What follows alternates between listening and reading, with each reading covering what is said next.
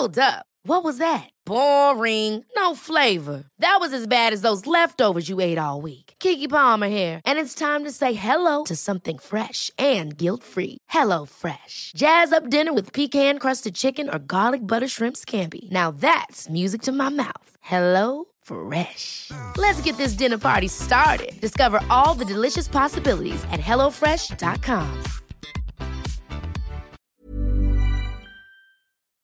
This episode is sponsored by R.W. Knutson Organic Just Tart Cherry Juice, a welcome addition to anyone's sleep routine.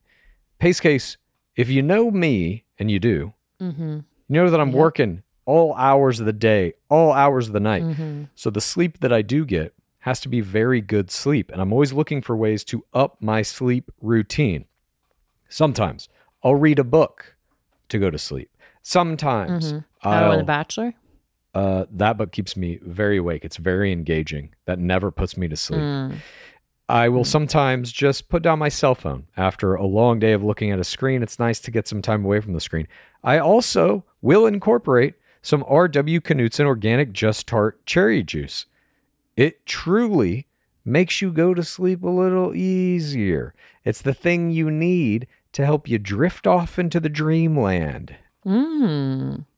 As more and more people are looking to prioritize sleep, Organic Just Tart Cherry is having a moment thanks to Tart Cherry's potential sleep-related benefits and potential to aid in muscle recovery when you get those gains like clues.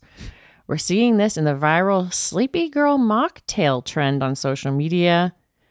R.W. Knutson has a whole lineup of natural juices with zero added sugar, so you can feel good about adding them to your wellness routine. It's all about celebrating those daily wins.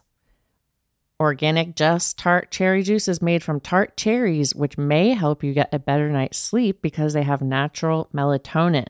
R.W. Knutson crushes only 100% real ingredients, so you can crush everything you do. Pick up a bottle at your local grocery store today. Clues. Underwear drawers, they're not organized. They're like the Wild West, the final frontier of wardrobes. And there's no rhyme or reason to them. You got ones that are super old, different brands, etc. You don't know what to expect. But now I have felt the buttery soft comfort of MeUndies. And now I want to replace the whole drawer with MeUndies because those are my now go-to. I'm currently wearing their long sleeve shirt and my, which is not what this ad is about, but I am also wearing the super soft, sustainable modal fabric thong with no rollback waistband. You want that. You don't want it to be rolling. You don't want it to be showing. And I'm hooked. I don't want to wear anything else. It's all got to go now. Well, this ad actually is kind of about that, Pace Case. Everybody knows MeUndies makes great underwear. It's in the name, MeUndies. But it's not just about underwear. You can explore the lounge collection featuring comfy joggers, hoodies, onesies, and a whole bunch more. And their Move Me activewear collection is the softest activewear on the market. There's no doubt about it. Right now, you can get 20% off your first order plus free shipping at MeUndies.com/roses. That's MeUndies.com/roses for 20% off plus free shipping.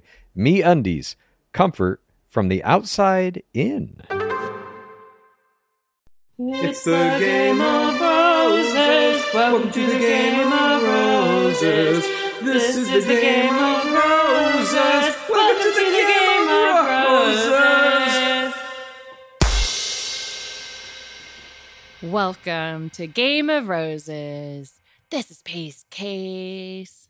This is Bachelor Clues, and today we continue Gore Girl Summer. We have an incredibly exciting interview coming up for you today. But before we get to that, we must remind you that our brand new logo now not only adorns all of our podcast feeds and our social media accounts, it also adorns some t-shirts, which if you'd like to get one, you just go to gameofroses.co and you click on the link and you get to pick out your whatever color t-shirt you want, and you get to get it in time for the airing of the next season of Bachelorette, the Windekia season, so you can walk into your viewing party with a beautiful Game of Roses logo. Hey, Clues. Yeah? What's black and white and red all over? Newspaper? Our new t-shirts. They come in black and white and have a reddish pink logo. Okay. Not the newspaper, idiot. Sorry. What even is that? For real, nobody reads those anymore. But go get those on gameofroses.co. And if you haven't had a chance to listen to our Patreon episode from yesterday, you might want to give it a listen. We did an intense digging deeper where we covered all of the most important Bachelor Nation podcasts that came out over the last 2 weeks. Many of them had just some fascinating escalations of the sauce wars. And so we really break down exactly what is going on there between Baylock High, Blake Horstman, Natasha Parker, the advice he was giving out to prospective players at Stagecoach about how they shouldn't trust producers at Paradise and all these kinds of things, and Natasha's rebuttal. So you're going to want to check that out if you haven't. But now we have one of the most incredible interviews I think Clues and I have ever done with the next member of Gore Girl Summer. It's an interview we've been wanting to do for a very long time, and it's finally here, and I'm so excited for you all to hear it. This is...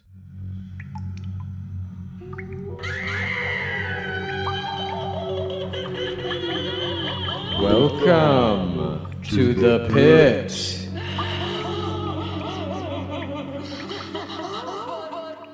Today, a dream comes true for us down here in the pit as we are joined by a living legend.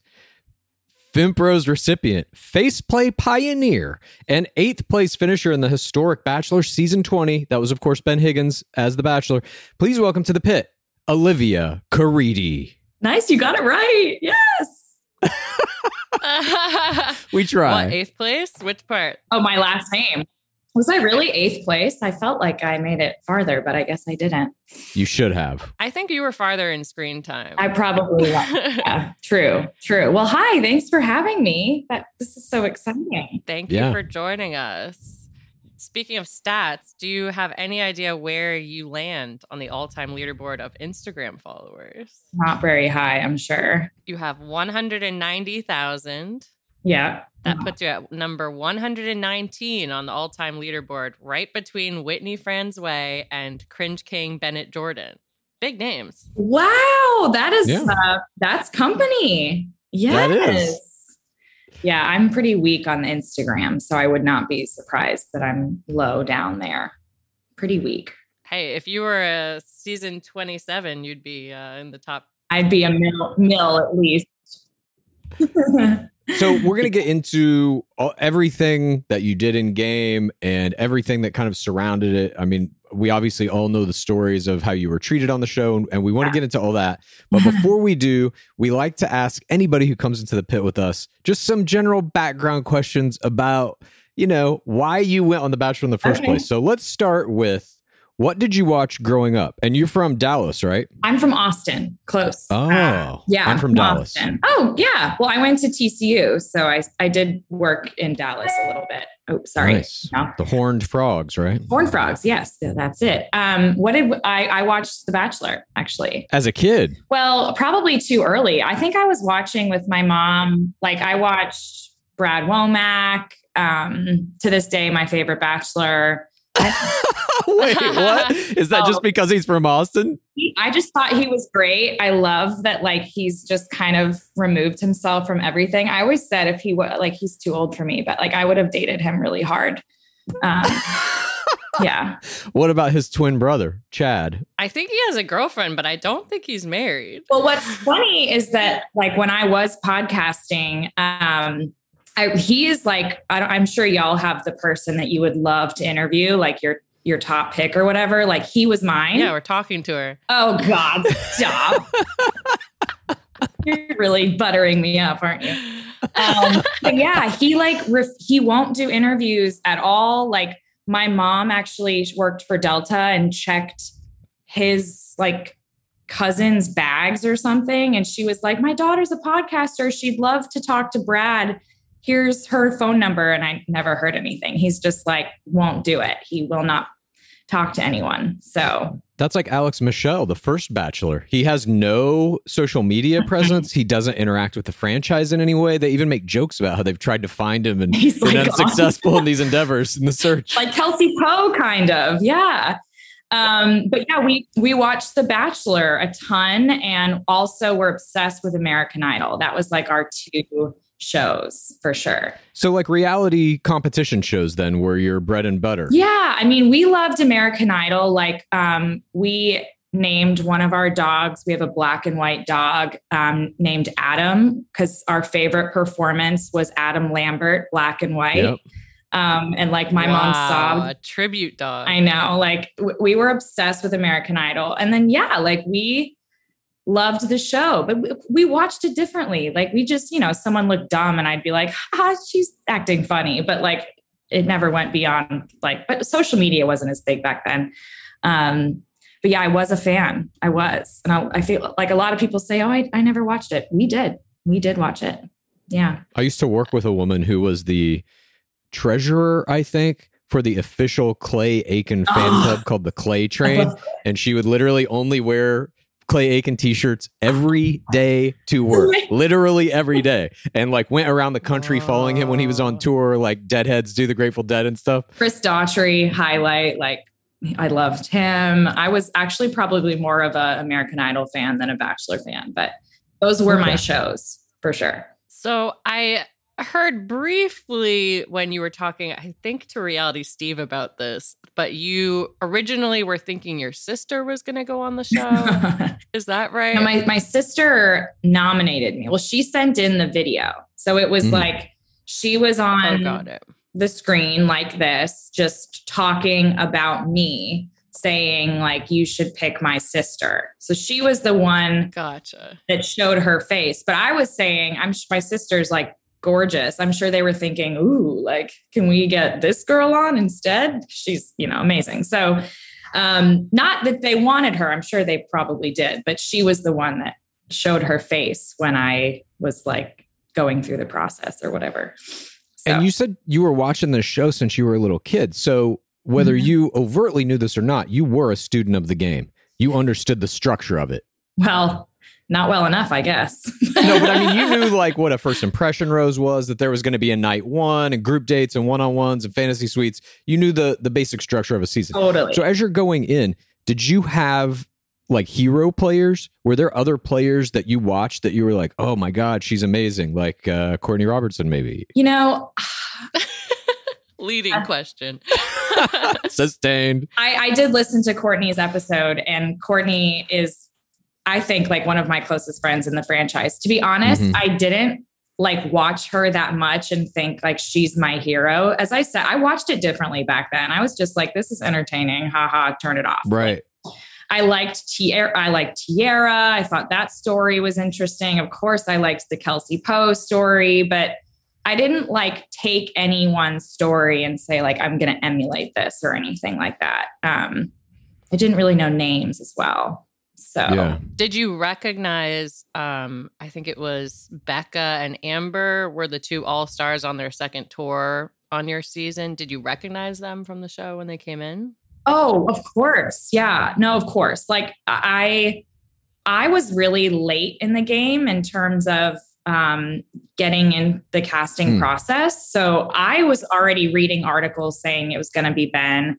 I was reading articles saying Becca Tilley might show up. So I was not surprised when she walked through the doors. I didn't know Amber was going to be on, but I did recognize Amber too from her season.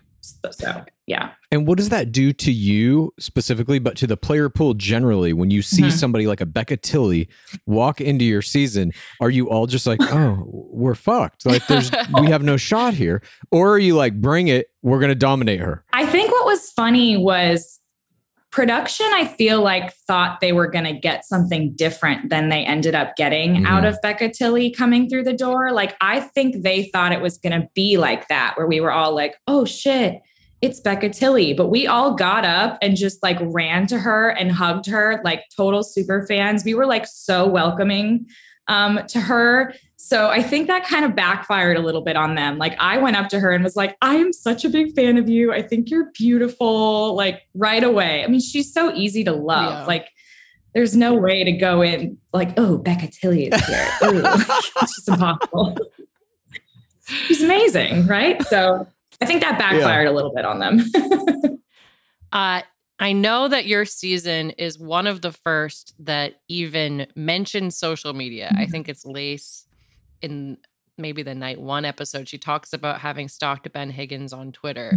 Do you remember what your relationship with social media was like at the time, or what your first social media was? Well, I was on social media already because beforehand I was a news anchor. So I had to have like a Twitter to post my news stories and an Instagram and all that. So not that I had a huge following, but because I was on TV already, I did have like a local following.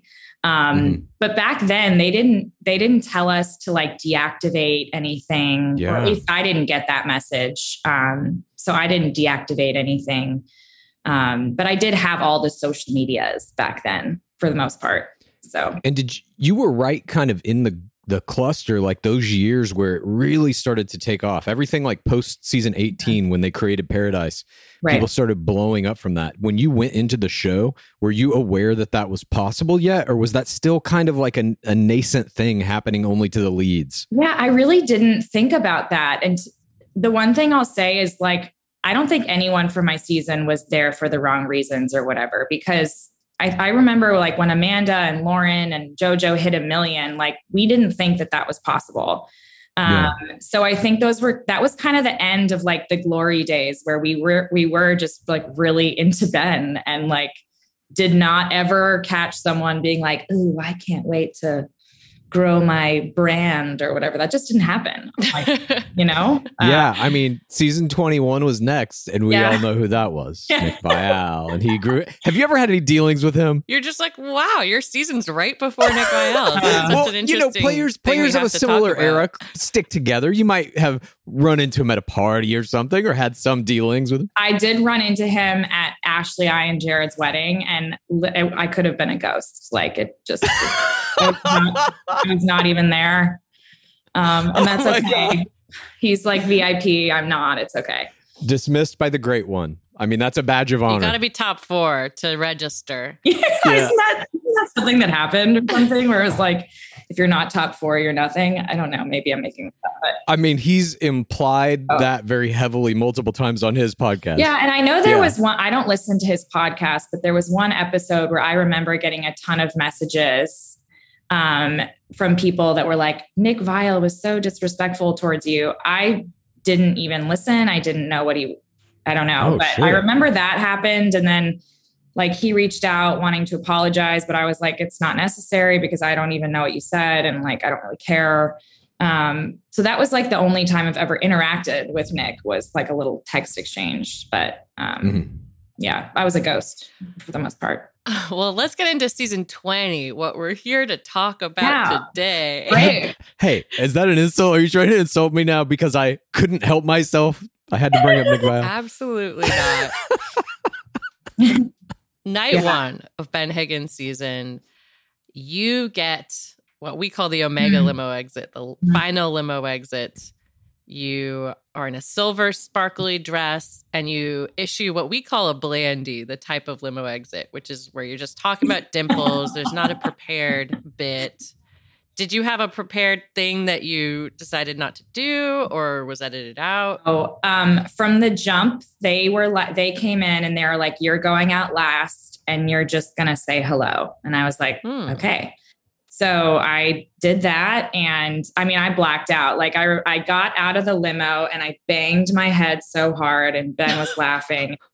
You know, you have to do the 5 seconds where you get out and pause. So I'm just staring at Ben. And by then, like, I just totally blacked out. I'm like, what the hell am I even doing here? This is insane that I'm actually in this moment. So yeah, then Ben made a dimple joke that was, you could tell he was nervous too. Cause he was like, oh, are those dimples real? And I was like, yeah, duh.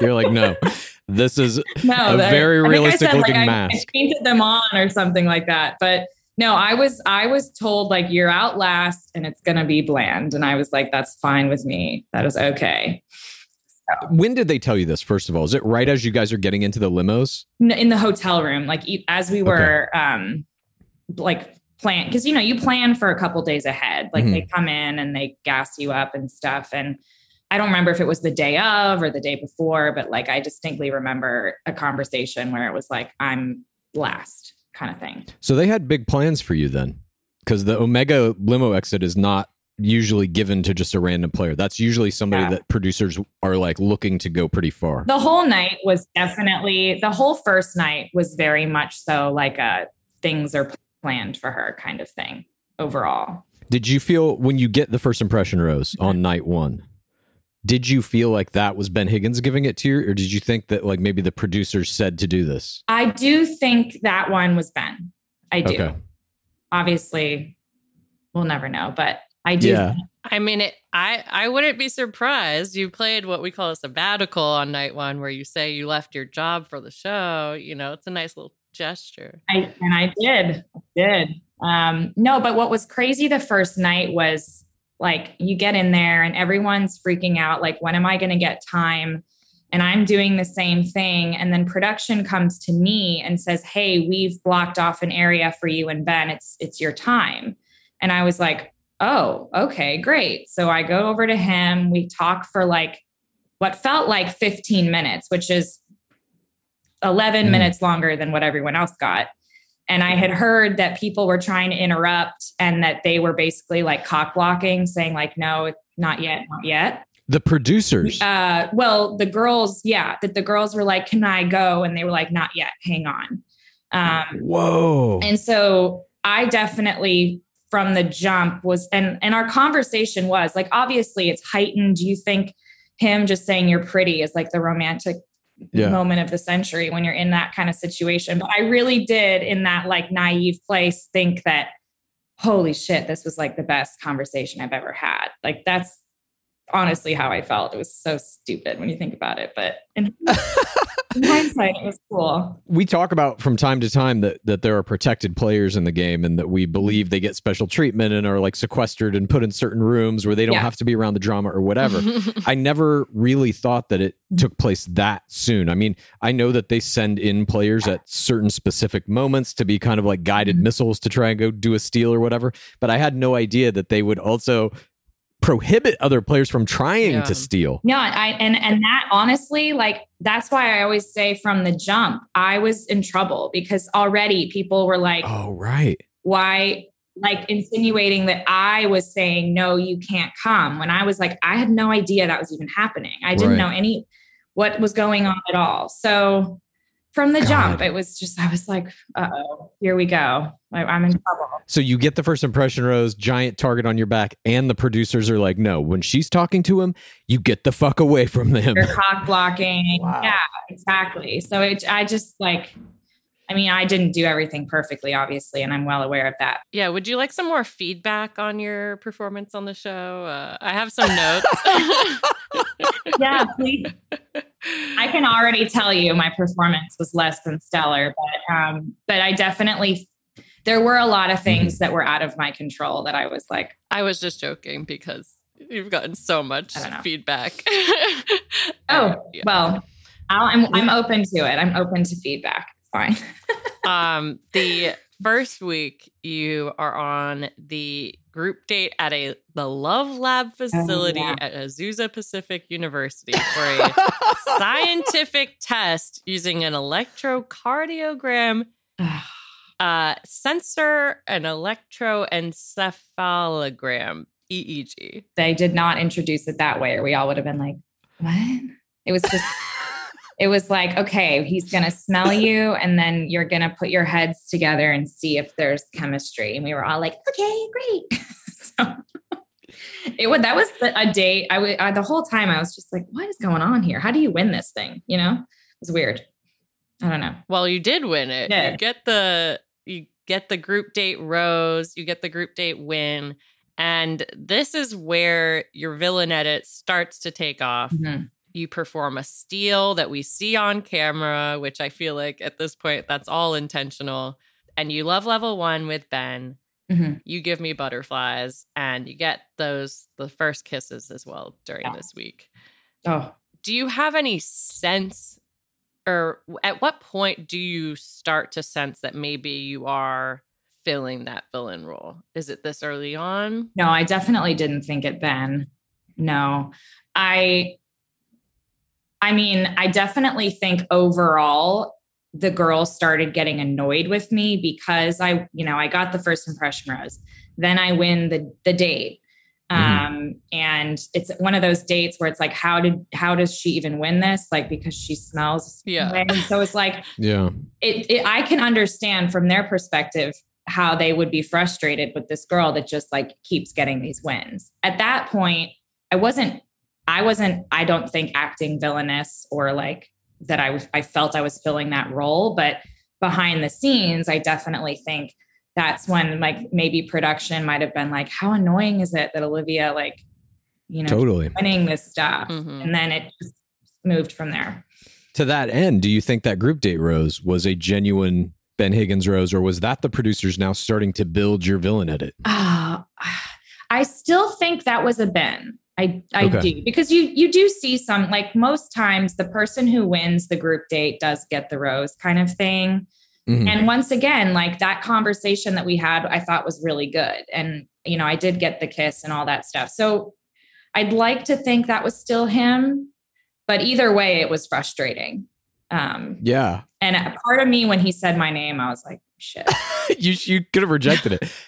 Thank you for this, but I am not accepting it. I'm going to give it to someone else. I'm going to give it to Becca Tilley. Believe it or not, the whole time I was thinking like, oh, I really don't want to piss people off here. And this is just starting to look like, I'm walking away with this thing. And I wasn't liking that at all. I really didn't. Yeah. Yeah.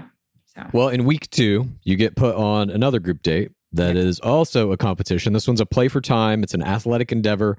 You guys go to Los Angeles Memorial Coliseum. You meet Alex Morgan and Kelly O'Hara, these two all-star soccer players, and you split into Stars and Stripes teams. And this is a legit play for time. Yep. In the contemporary era, we don't see those as much. Usually the losing team will also get to come to the cocktail party. The lead will be presented as benevolent. And I know you guys lost, but I still want to talk to all of you. You're still going to come. Yeah. Yeah. This ain't that. No. This is a cutthroat, no holds barred, battle it out for time with him.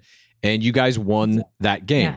What is that like when they tell you the winner of this athletic endeavor they're the only people who are going to get to go to the after party? Does it immediately just like set a fire and all of you like, we got to fucking win this? It was so tense, y'all. I'm not kidding you.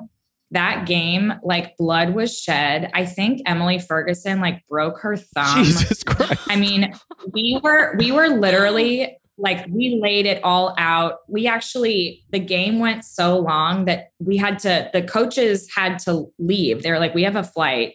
We got to go. And we were just still like, it was a bloodbath, literally. So that's when I'll say like that win, it could have been either team. Like we were absolutely just demolishing each other. Like we both wanted it so bad, both teams, I mean. So yeah, that was no joke. We both laid it all out for that. It was great. Are there ever moments like in the locker room when you guys are getting dressed and stuff where you're just talking to each other and be like, what the fuck are these producers doing to us? Like, how is this helping us find love? Is anybody ever saying that? I just think, we were just so tired. We all, like the next day, our whole legs were just covered in bruises. We were just sicking each other. It just wasn't sexy.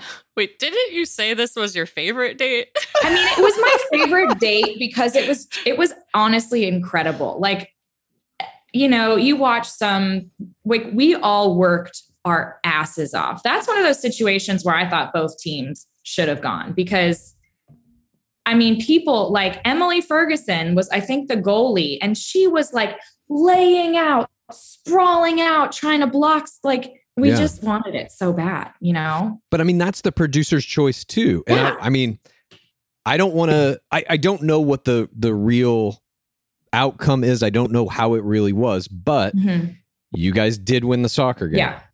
then they did make the losing team go home. Mm-hmm. That could have been them angling to make you the villain again. So now it's pissing off more people. Now Right. she's on the winning team here. She gets to go to this thing. It could have all been being built specifically for your villain edit. I feel like it probably was, honestly. I mean, definitely the cocktail party was built for the villain edit for sure. Absolutely. I got set up like crazy on that date. Are you referring to at the cocktail party when you are what we call the first responder, the first person to grab Ben? I'm actually not referring to that part, but that, like, of course I'm going to grab him. What else am I going to do? You know, that's one of those, like, that was it was maybe the first time, was second time, whatever. Like he comes in, I'm like, hey, can we go talk? That wasn't, but I'm pretty sure, I don't know if it was the first date or the second group date, but Ben at one point asked me if I wanted to go talk. Mm-hmm. And I think it was this one. That was actually the after party of last week. I have marked BP here, bachelor's preference. Okay. He did grab you, and did he bring you to his house? He brought me to like a hotel room. Mm-hmm. And I had no idea where we were going. All I remember is that on this date, after the soccer game, I think we ended up going up to a hotel room, and it's like, hey, do you want to go out on this balcony? And I'm like, sure, great. And I look down, and it's the women. Of course. And I'm like, can we go back inside? Like, and then it's, hey. And that's all purposefully done. The producers told him to take you there. Oh, God. And then they have the other players look up and see you. That's called a peeping Tom. And then they look and see me, and they're like, what a bitch. She brought him up there to put him in front of my face. And I was the one that was like, can we go back inside? I don't want to be out here. God, it's just they put you in these situations that are unfucking winnable because it's in the game. Of course you're going to say yes and go hang out with him wherever the fuck he takes you. We go in an elevator into a room. I don't know where this room is, where the view is, anything like that. I have no idea. And then I have to wave. What am I supposed to do? Ignore them? Like, but then it just shows me waving. Saying, you spit down. Yeah. I mean, this is a scenario they set up again and again to have people like watching other dates. Oh, Tayshia is on a little parasail, and they give them binoculars to watch and ramp up the tension. Oh, like, yeah, when we were in Vegas, we were in Vegas, and we hear a helicopter, and of course it's like, where's this helicopter? And at the top of a parking garage in direct view, we see JoJo and Ben waiting for a helicopter. Like and we have to watch and like comment, you know, it's just like, but yeah, I mean, those are situations that are frustrating because I knew that they were like, the women were docking me, and I was like, it's not your choice. I mean, there's something I think that's going to start happening in the modern game, which is when players get mad at other players, I think it's going to become entirely performative because I think at this point, almost all incoming players have to know that the producers are arranging all of this and it's never the fault of the other player. So I don't know. We'll see what's going to happen. I don't know. Yeah. Well, anyway, sorry to digress, but we, No, please. But speaking of that Vegas date, this occurred in week 3, this group date that you were on again, where you guys had to go to the Mirage and participate in this talent show that was hosted by Terry Fator, who, for those who don't know, was the champion of season 2 of America's Got Talent. He's a ventriloquist. He could have helped us with talent. He was like, okay, hi, and then bye. Like, no help. Collecting his paycheck or whatever Mirage is making him do. Yeah, I was like, wait, are you not going to give us any tips? Well, in this talent show, you wind up popping out of a cake in a showgirl costume. And after the performance, you become very upset about this. And my question is, whose idea is it to pop out of the cake? Was that you? Was that producer saying, like, we've got this cake here? That was me saying, I don't know what the hell I'm going to do. And a finger saying, come over here. And a producer. A finger. And they just said, get in this cake? They're like, here's a cake. And like, there's a cute little outfit. Would you do a dance? And like, what frustrated me about the whole thing was like, I'm extremely awkward. I'm not sexy. I'm not going to get in a cute fit and like do a little dance. Like I will be funny. Like I'll do a little shimmy, shimmy. Like I was just trying to be myself. And like, it ended up, it's like there's, as Kayla, I think said, like it's staring at a car crash. Like it was horrible. Hence why I lost my mind. But yeah, I don't know really what I blacked out again in that moment. I just was like, what am I doing? Why am I doing this? What is happening? Like I was like, I need to stop, just cut the music. I will say the music wasn't like the clown music that they played. It was very like Broadway. Yeah. How did you feel when you saw they put a different song on the airing of this dance? It was literally like a clown song. And I was like, guys, come on. That wasn't even the song. Like, yes, the whole thing was awful, but it wasn't like a clown show. Yeah. And theoretically, you're dancing to some sort of a beat and then they're playing a different song. It just... And then it looks like I'm off beat. Like, the whole thing was a disaster. They use music cues a lot to present players. In that case, it was a fool edit, but they also do it for villains. They did it in this most recent season with Shanae Ankney. Every time she walked on screen, she had her own soundtrack that sounded like a horror movie. It was one of the craziest examples that I've seen. Yeah, watch the show with no volume on and you'll think totally differently. If there was just no volume or no songs in the background, what would you think? You got a really bad one when Ben tells the group that 2 of his family friends have passed away. And then there is a cocktail party. And it seems like you take him and then jump into this talk about your cankles. And in that moment, they play he's like, I hope someone is comforting. And they play a record scratch noise over you being like, and how do you feel about my cankles? And then they show him being like, I wish someone would ask me about how I'm doing. It was brutal. It was brutal to watch. That scene was just disrespect, honestly. I watched that scene and that's when I knew that I was FUCKED. I knew it from that point. Yeah. I was like, uh-oh, this is not good. And when did that air? That aired in week 3 or 4 of the watch back? I don't remember. They cut your season up in weird ways. It didn't always end with rose ceremonies. Yeah, it was strange. That scene was before Vegas because it was in LA. Mm-hmm. And basically my intent with that conversation, I should have known that like, I can't create a 10-minute conversation where like I'm bringing things in from other things. Like I tried to relate stuff that happened like a week before to that point. And I should have known that there wouldn't be context. They wouldn't give me that. But all I know is that that's not what happened. And I know that no one's going to believe me, but like, I didn't get the rose last. I got it second. He could have been talking about me when he said, I wish someone, whatever. I don't think he was. I don't think he said my name. Exactly. I don't think he was either. Yeah. And by the way, I think everyone believes you. I don't think there's one person who thinks that you're making up what you're saying right now. It's obvious that it was cut out of order and that it didn't happen like that. Yeah, it's so frustrating because that was a moment for me and Ben. And by that point, I'm feeling like really because the women already are not liking me, and I feel kind of left out. And I can't even explain it, but it takes too long. But I do have body image issues, and something that he said really meant a lot to me. And so I sat him down. I said, let's talk about your family friends. We talked for a while. And I said, there's something that I think might make you feel better. Something you said to me the other day, like really just meant the world to me. And I was explaining to him, like, everyone has their moment to have like a story, quote unquote.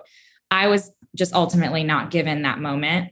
And in the end, it was turned into like Olivia's a sociopath. A joke. Yeah. And that's hard, right? Because you can't defend yourself.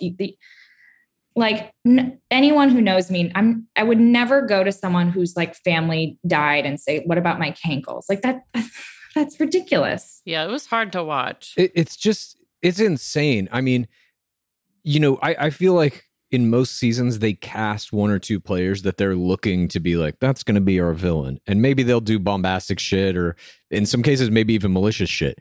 But in your season, it was like, they didn't have one. They didn't have that player. So they just fucking made it in the edit. And it happened to be you. It was just one of the weirdest things that I think, certainly one of the worst things they've ever done to a player, I think bar none in any season. I think they think that too.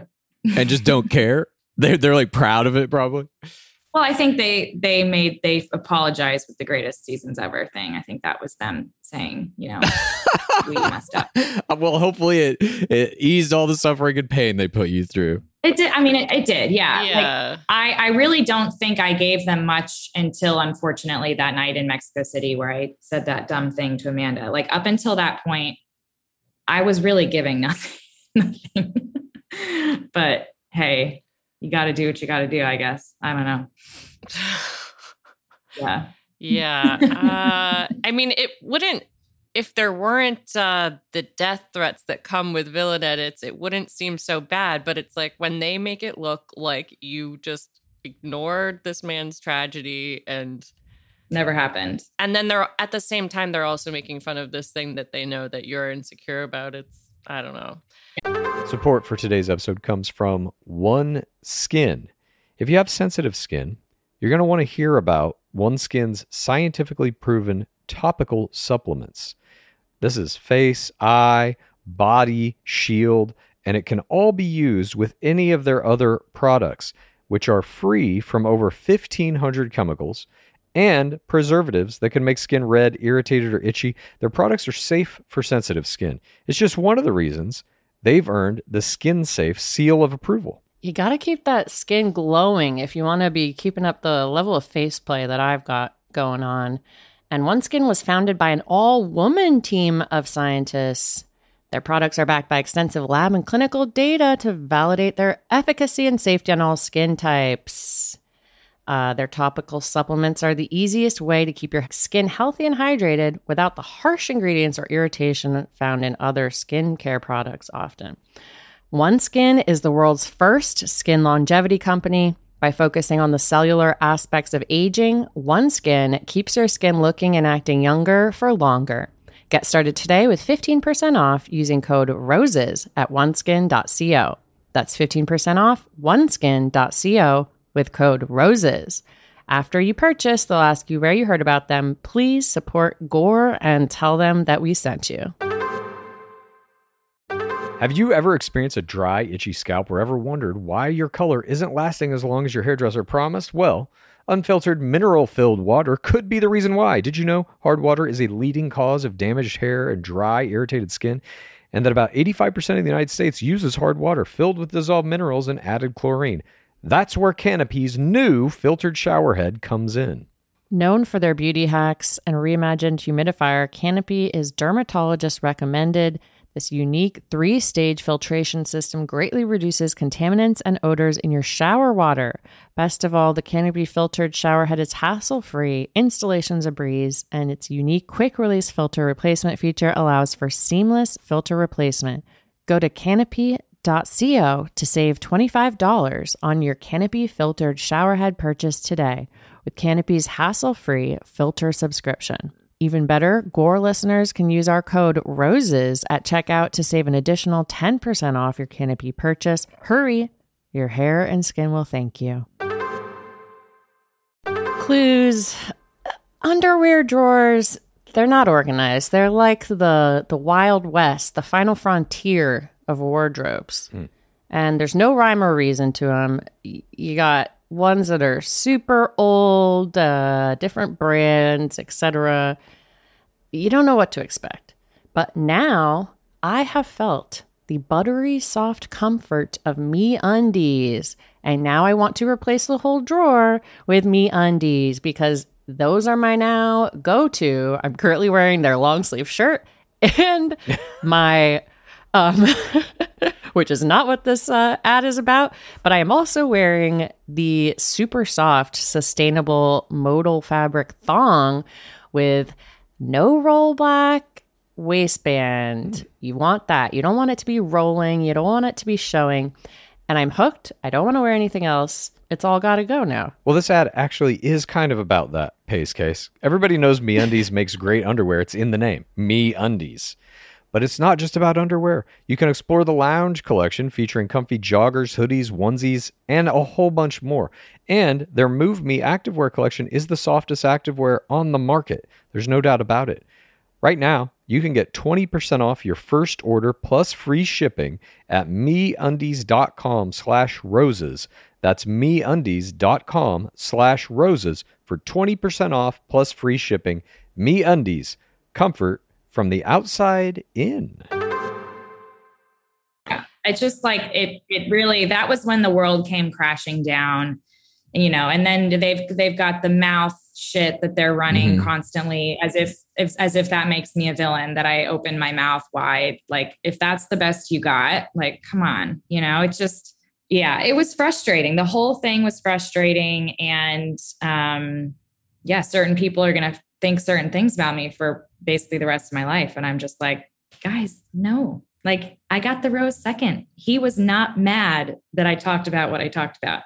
If you watch the clip, he gives me the rose and bends down again, even though they made it look like I got it last. It's not what happened. Just to even go through that, like, whenever I hear stuff like this, I mean, and whenever we watch the show, I'm doing this in my own head, just kind of putting myself in the producer's shoes to be like, how would I have created this? What I'm seeing on screen. And in that case, you're literally talking about an editor and a producer or two sitting in an editing room and being like, okay, here's what we're going to do. Cut it to look like he says something about this horrible tragedy, and then she doesn't give a fuck, and she's talking about this. Then we cut the rose ceremony to give her the rose last, so it makes it look like he's thinking about if he wants to keep her or not based on what she said. I mean, they have to concoct that in their fucking minds, and then everybody has to sign off on it all the way up to the showrunners, and they're like, yep, let's do it. And they did it. It's insane. And they did it. Trust me. I know. I like 2 years ago, I was like, I can't keep thinking about this shit anymore. I just have to stop. But yeah, of course, like, it's just so silly now. I'm like, oh my God, such talent. I truly view it as like pro wrestling. And, you know, to me, it's like, the winners and the losers and whatever are largely determined by a pre-scripted thing by the producers. Yeah. But, you know, every player who's come through the game, I have nothing but respect and admiration for, including you, obviously, because what you were put through, but also like your contributions to the game, to the history of it and stuff. To me, it's astounding. As I'm sure you're aware by the whatever Lizzie said, 400 episodes we have or something, which is not exactly true. I think it's like 200. Yeah. I don't know. Well, that's my rant on that one. 10 per week. Yeah. What's crazy is there's still so much more. Like, still so much more to go. I know. Yeah. Well, we get to week 4. You're in Mexico City, and you are one of the 9 women who go on this group date where you take these Spanish lessons at a local school so that you can then order these food items to prepare this Mexican recipe. And you're divided into teams of 2. You pair up with Ben. Yeah. Is this, you were just like, this is part of my, like, I'm going to be the first one to talk to him. I'm going to pair up with him. No. That was, hey, you can pick him, by the way. He's available. The producers did that too? No one else thought we could pick him. Like, we were like, we're going to pair off with each other, the girls, and then he'll flit around. But that whole date, he was not with me at all, though. Like, he was elsewhere. It was a really frustrating date, actually, because I was like, do you even want to hang out with me? Or are you just like, yeah, it was just a weird date. The whole day was weird.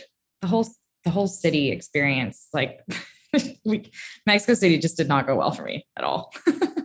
I constantly wonder about that when players pair up with the leads on those group dates with odd number of players. I'm always like, the producers have to be like, okay, go get in the boat with him or whatever, right? Yeah, he's available. Damn. Yeah. But then in the end, you get that group date, Rose. Did I? Yeah. I don't know how that happened, because that was terrible. That's got to be the producers, right? That was not him.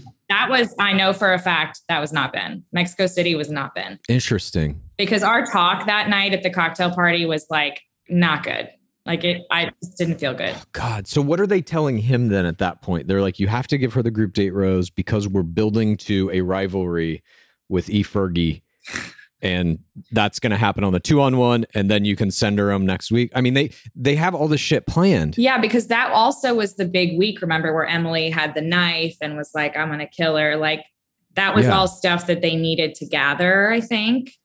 But yeah, I don't know how that happened. It was a shit conversation. Like, I think they were like, kiss. And I was like, what? Ugh.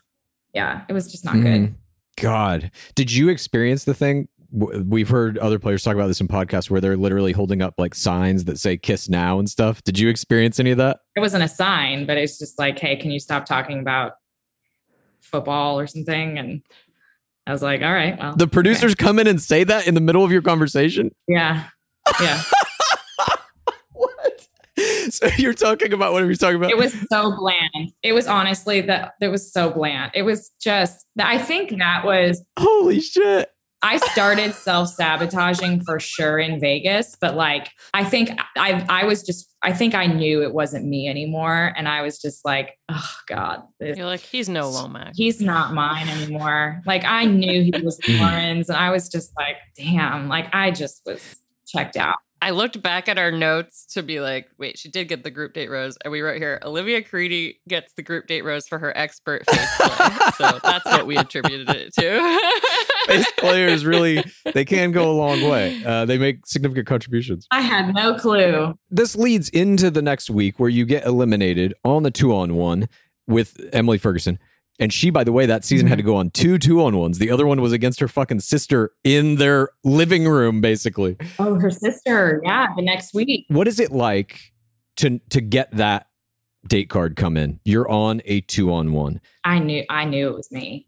So I wasn't surprised. I was very, by that point, because I remember, right, like we're in the Bahamas, they're bringing in the next 1-on-1. And at this point, it was the people that hadn't had one was me, Emily, and Leah Block.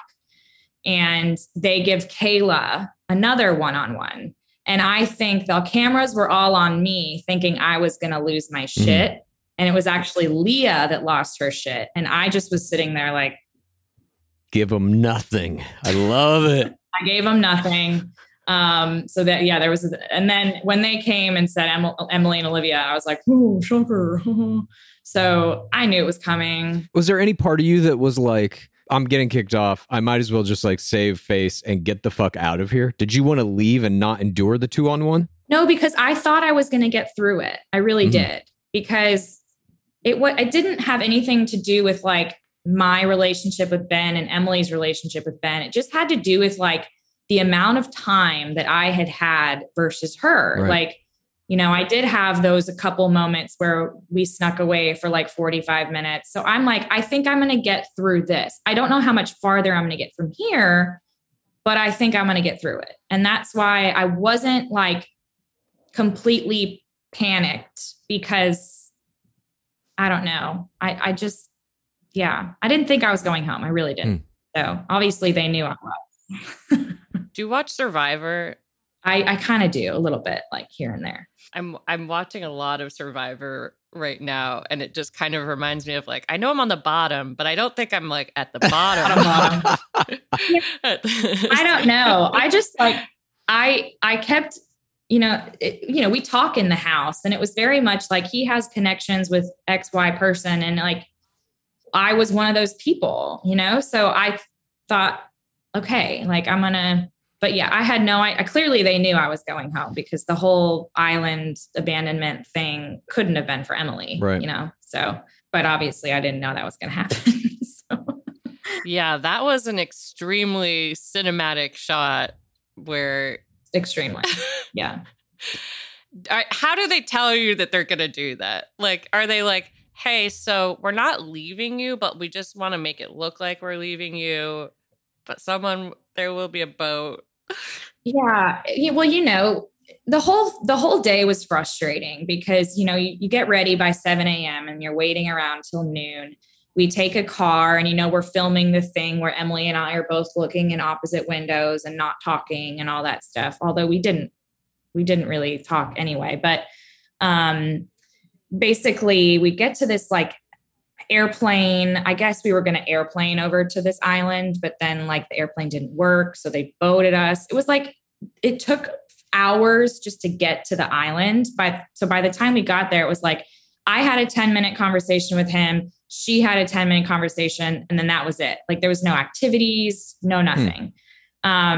So he says, Olivia, can we talk? And he picks up the rose and I'm smiling because I'm like, oh, yay.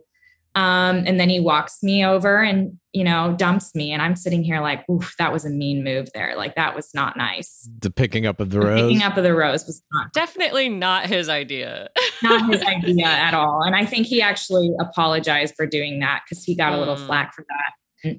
But yeah, and then I'm standing there, you know, watching them leave in this yacht. And I'm just kind of like, what is going on? Like, am I just going to be here for a while? It was like a monsoon that day. The weather was terrible. I was freezing cold. And I'm just saying like, can we go? Can we go? But they're like, we got to film your exit interview and all this stuff. So I knew I was going to have to watch them go off into the distance. And that was it. But the whole thing was just so neat. What if at that point you say no, though?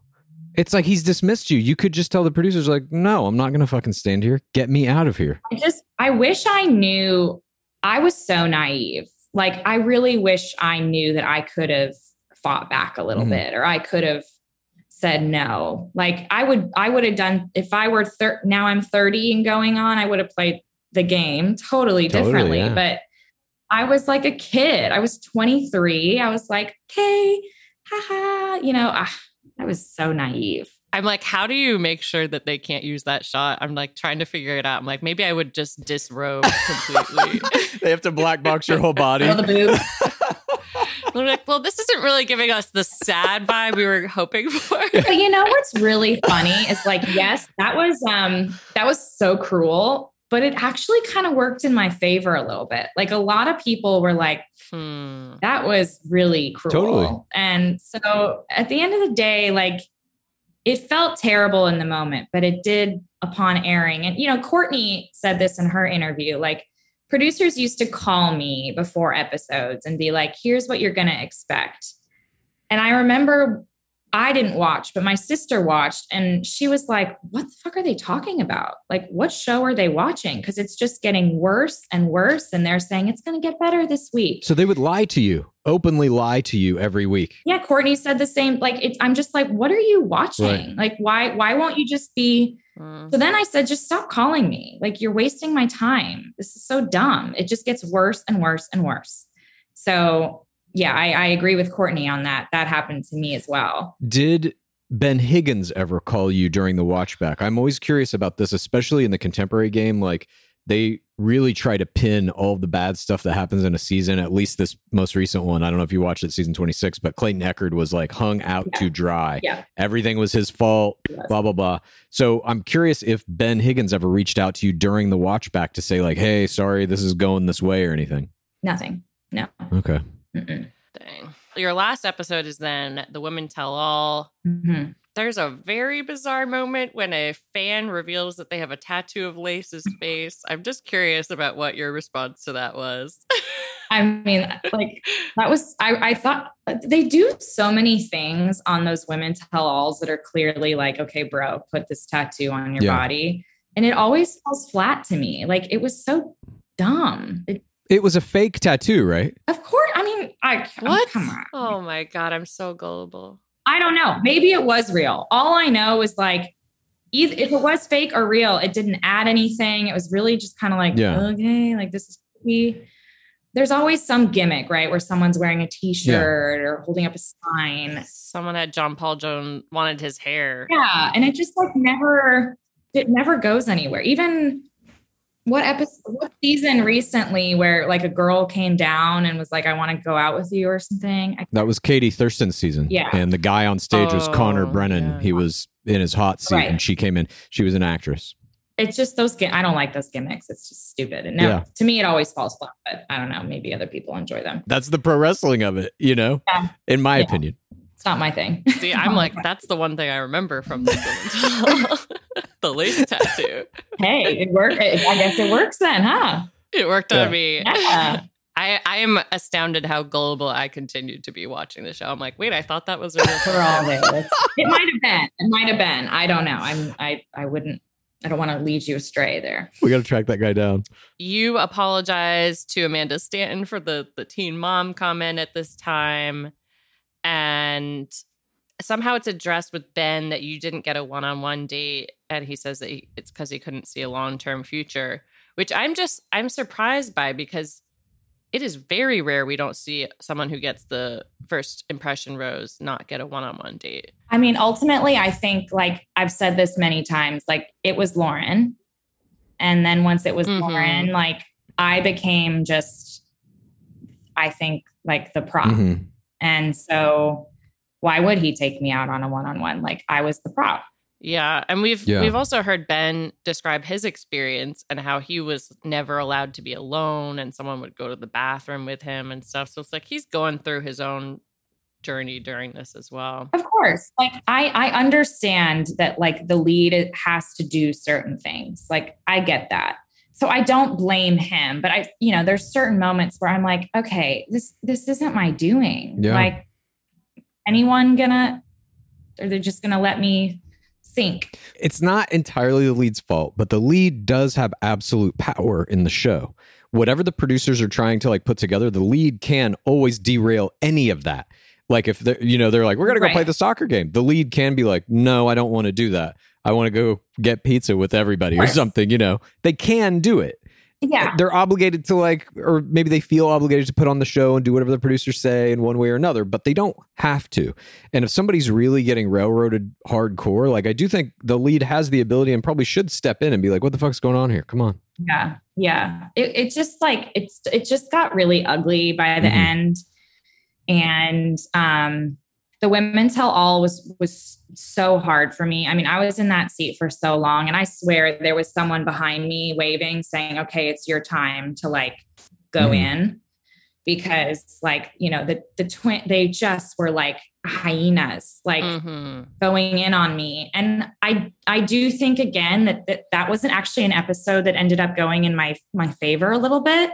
Cause like, I just took it. I just was like, okay, come on, just let me have it. But I still never got apologies from a lot of people that I thought did owe me an apology.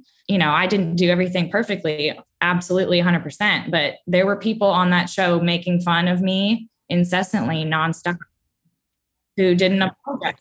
Oh, it's horrible. One of them said like that your mouth probably smells bad. I was like, what is this? So mean. Yeah. Like it was like really cruel. It was so mean. And it's stuff that still sits with me now. And like to think that no one thought that I was owed an apology too was just really frustrating, like all around. And, I had seen, I've seen people from the shows. I've seen the lead, like when Caitlin was getting a bunch of flack when the season was airing and Ben was like, guys, be okay on her, like whatever, like basically telling people to go light on her. And then that never happened for me. I just was like, geez Louise, y'all, like, Yeah. So it's also like a little bit of a misunderstanding, I think, by the other players. The role of the villain actually is to help the other players. They don't get the Instagram followings they have without you. And so you were actually instrumental in some of their abilities to become influencers and whatever. Did anyone apologize to you? No. No one. Wow. Jesus. Well, I'm sorry. Yeah, we apologize. It's fine. And not a lot of people did things to me. Like it was really just Emily. She was, and I did go on Ben and Ashley's podcast and they played a little clip with the twins. And this was 2 summers ago now. So 4 years after. And they're like, oh yeah, we're sorry. Like we just wanted our 15 minutes and like, whatever, that's what we did.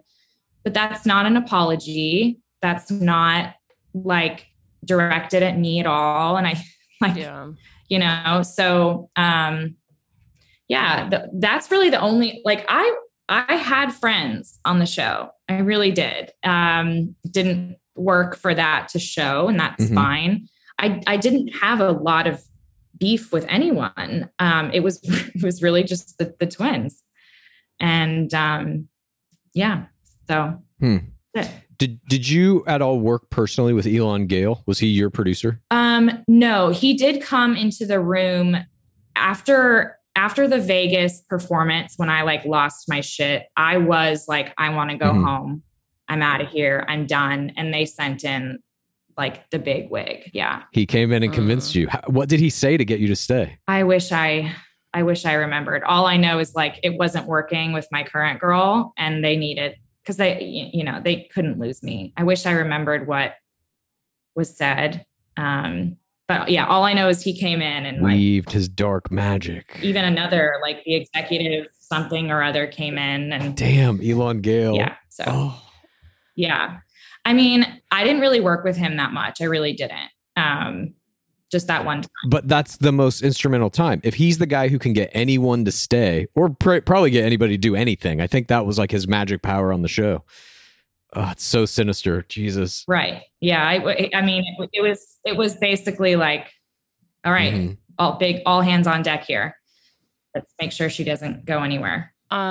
You said on your podcast that you have suffered from mental illness, and when the show was airing, you got all of these horrible messages. Yeah. What like helped you through this? I mean, it was just like therapy, antidepressants, removing myself from social media. I've said this many times, but like my sister changed my password on all of my social media and I just did not look at it. It wasn't healthy. And I really just like kind of fell off the grid for a while. I needed to like remove myself from all of that and just lean on family. But like, it was dire times. It was touch and go. Like, damn, it was really bad. It was so bad. The worst place I've ever been in my entire life by far, like bar none. So yeah. And is that during that time, are they reaching out to you to go on Paradise and stuff? They did a few times, but I think it was very clear, like it's not going to happen. There was no way. At that point I was like, don't ever talk to me again. I'm done with you people. Leave me alone forever kind of thing. And they did do that. They left me alone. They never checked in or anything, which is what I asked for. Yeah. So yeah, they tried a few times, but it was an absolute no. Just, I would never touch that. So they did respect that wish. How do you feel about how around that time, there's some peripheral media around the show. Reality Steve has been in the game for a long time, but now there's all of these podcasts and there's even official Bachelor podcasts. How do you feel about how that world, and you have been a part of it with Talking It Out, has affected the show? To me, like I know that there's this whole conversation around like podcasts right now and the official podcast. Like, I don't really think about that stuff. Like, I'm not an avid listener. I had my own thing going and I didn't really care about what other people were doing. Ultimately, what made it really hard to continue with my podcast was that like I was the quote unquote blacklist, that like if I asked for blah, blah to come on my show, I knew it was going to be a no. And like, how am I supposed to continue sustaining my show if I can't talk to anyone? You know what I mean? So like, that was what made it hard for me. I just think that like the show it's just so confused right now. I really do. I don't know what they're doing anymore with all these podcasts and all this like weird drama and stuff. It's just. Do you still watch? I do, but like in the background kind of thing. Like, I'm not an avid watcher anymore. I kind of like hate watch it, if you will. Like, what does that mean? I don't know anything about that. Have you ever experienced a dry, itchy scalp or ever wondered why your color isn't lasting as long as your hairdresser promised? Well, unfiltered mineral-filled water could be the reason why. Did you know hard water is a leading cause of damaged hair and dry, irritated skin? And that about 85% of the United States uses hard water filled with dissolved minerals and added chlorine. That's where Canopy's new filtered shower head comes in. Known for their beauty hacks and reimagined humidifier, Canopy is dermatologist recommended. This unique 3-stage filtration system greatly reduces contaminants and odors in your shower water. Best of all, the Canopy filtered shower head is hassle-free, installation's a breeze, and its unique quick-release filter replacement feature allows for seamless filter replacement. Go to canopy.co to save $25 on your Canopy filtered shower head purchase today with Canopy's hassle-free filter subscription. Even better, Gore listeners can use our code ROSES at checkout to save an additional 10% off your Canopy purchase. Hurry, your hair and skin will thank you. Ever catch yourself eating the same flavorless dinner 3 days in a row? Dreaming of something better? Well, HelloFresh is your guilt-free dream come true, baby. It's me, Keke Palmer. Let's wake up those taste buds with hot, juicy pecan-crusted chicken or garlic butter shrimp scampi. Hello Fresh. Stop dreaming of all the delicious possibilities and dig in at HelloFresh.com. Let's get this dinner party started.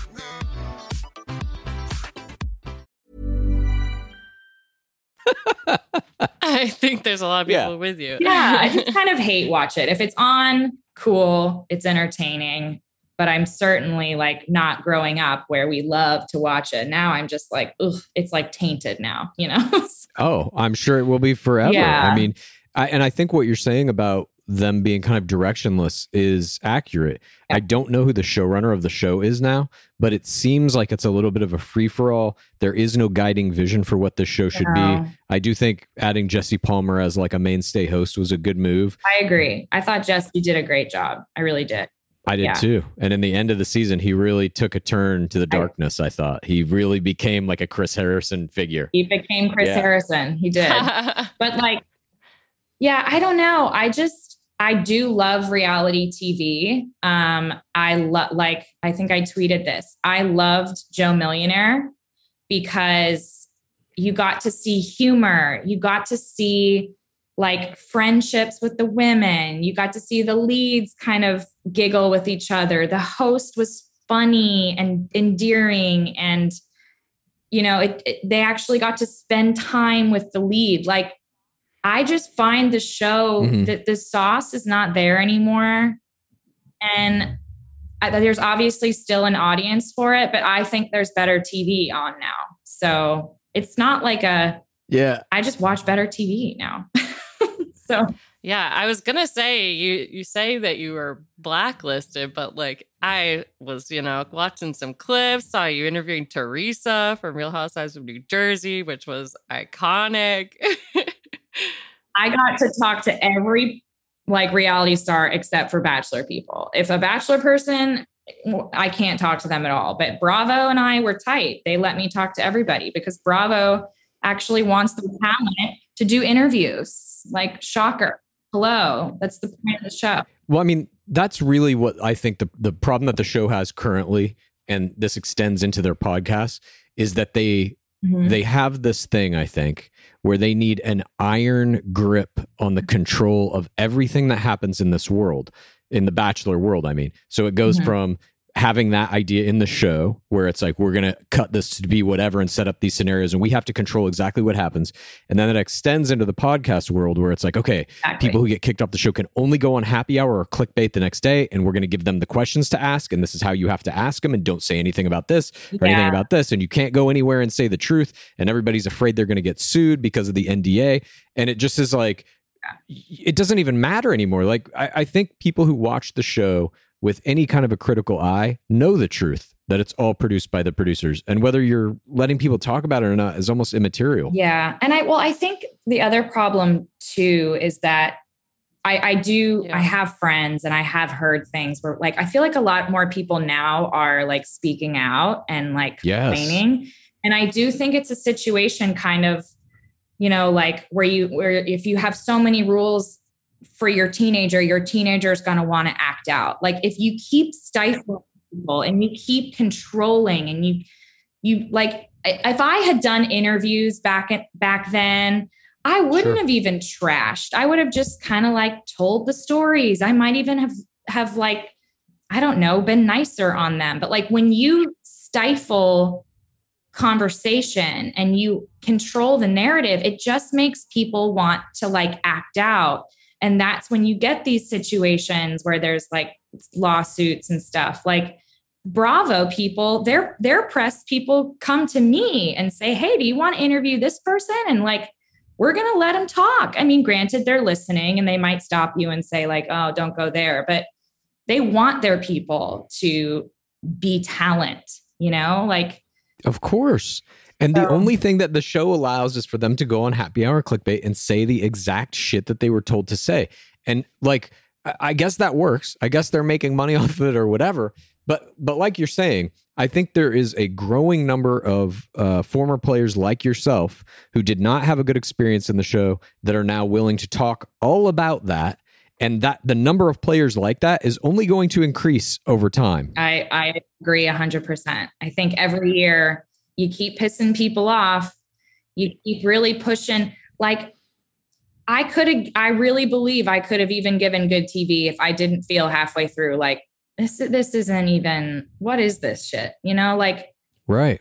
It just started pissing me off. Yeah, you were trained on camera talent. I found it very heartbreaking when you divulged that you were not allowed to do a Good Morning America interview after your parents had gotten married on ABC. I was literally born. I was born on GMA. I was like a baby on GMA, like getting my diaper changed. Yeah, I just, I don't know. I know it's all the whole like biting the hand that feeds you kind of thing in terms of production, but I also think it goes both ways. Like you don't have a show without these people that you keep kind of pissing off. We're right now, I think, not just for The Bachelor, but reality television as a whole. There is no union for reality television, whatever you want to call them, actors, participants, contestants, whatever you want to call them. There's no union for them. And every reality show has a different contract, but it's all basically like The Bachelor one, which is we can use your footage in any way we want, including recutting the audio, make you do anything, say anything, and you have no recourse whatsoever. That is how it is now. I think that will have to change in the very near future. As I'm saying, there's a growing number of people who get fucked over by these shows. And there's only so many people. There's only so many Grocery Store Joes and Becca Kufrins who can hold back the water that is crashing against the dam. I think it's about to break. Yeah. I mean, there's been times in my life where I'm jealous. Like, why am I not the favorite? Or like, what? But who gives a shit, really? I mean, I also think that's a hard life. You have to be able to reconcile doing a lot of things you don't want to be doing. And it's kind of, I think, this is just my own conjecture. I think it's a little bit of like unfulfilling kind of soulless work. You're cashing a paycheck, but you're not doing anything that you give a fuck about. Yeah, I'm just, I didn't need to be a favorite. I'm okay with it.